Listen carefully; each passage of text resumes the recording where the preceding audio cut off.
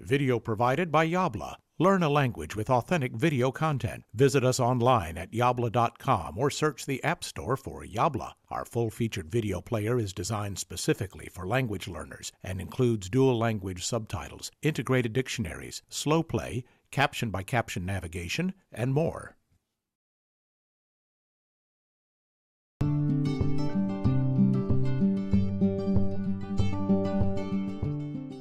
Hallo! Heute geht es mal wieder um das Thema Aussprache. Im Deutschen gibt es ja diese eigentümlichen Buchstaben mit den Pünktchen obendrauf. Genau, die Umlaute. Ä, Ö und Ü. Hier ein paar Sätze, in denen ziemlich viele davon vorkommen. Schau auf meinen Mund und versuche sie nachzusprechen. Das Mädchen mit der Mütze hat viel Gepäck.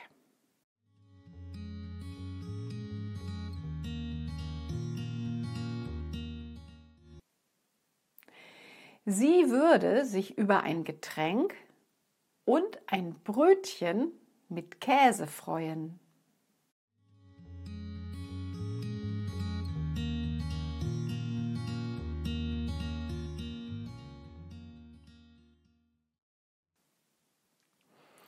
Der Jäger sperrt den Bären in den Käfig.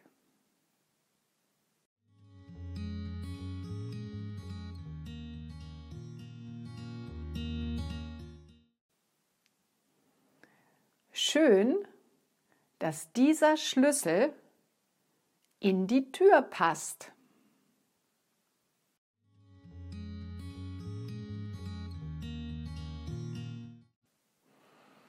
In Deutschland gibt es Möwen, Krähen und Kröten, aber keine Löwen.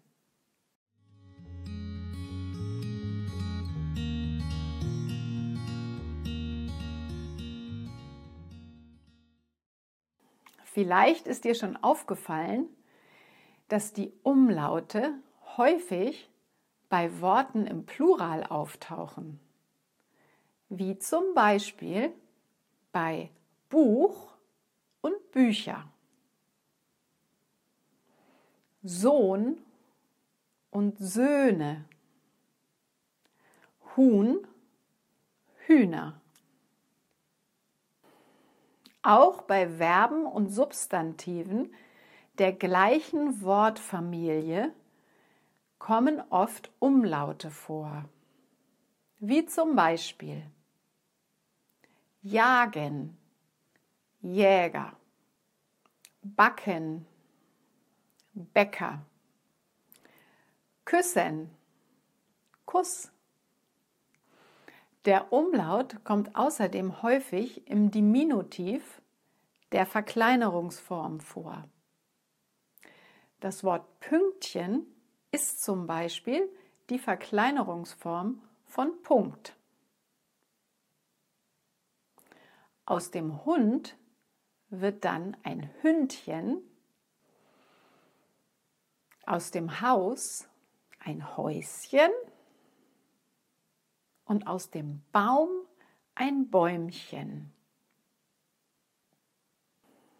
Genauso gibt es aber viele Wörter, die durch den Umlaut eine völlig andere Bedeutung bekommen. Wie zum Beispiel schon und schön, fordern, fördern, sagen, sägen.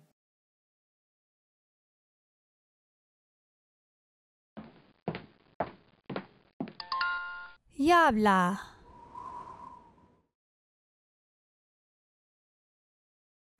If you enjoyed this video, you will love the full-featured Yabla video player. Find us in the App Store by searching for Yabla, or visit getyabla.com for special offers for podcast viewers.